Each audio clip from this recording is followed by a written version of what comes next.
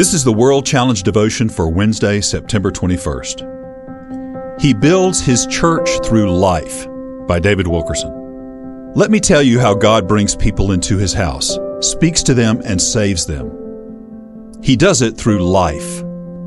The Lord builds His church through the testimonies of light shining forth from those who love Him. He's able to do this not because these servants use the right methods, but because they live the life.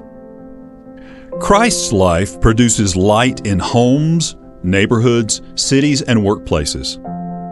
How is this life obtained? It comes down to every saint living beyond reproach as examples of God's mercy. Such servants deal with others honestly and selflessly, with no dark part in them.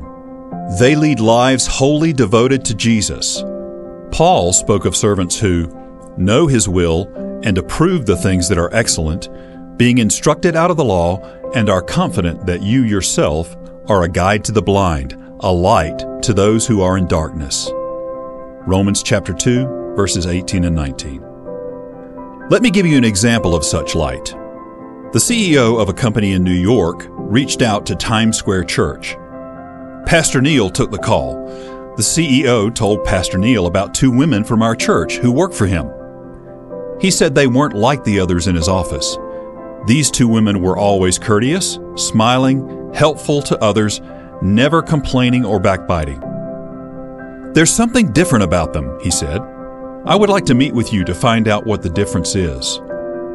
These women were heavenly candlesticks, placed in their jobs by Jesus. They lit up the entire workplace. How? They had the life of Christ in them.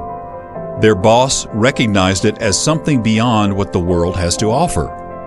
That CEO was Jewish. Do you think he would have responded to an invitation to a revival meeting? Would he have read a packet of materials produced by a church? No. He would have tossed it all into file 13 and never looked at it again.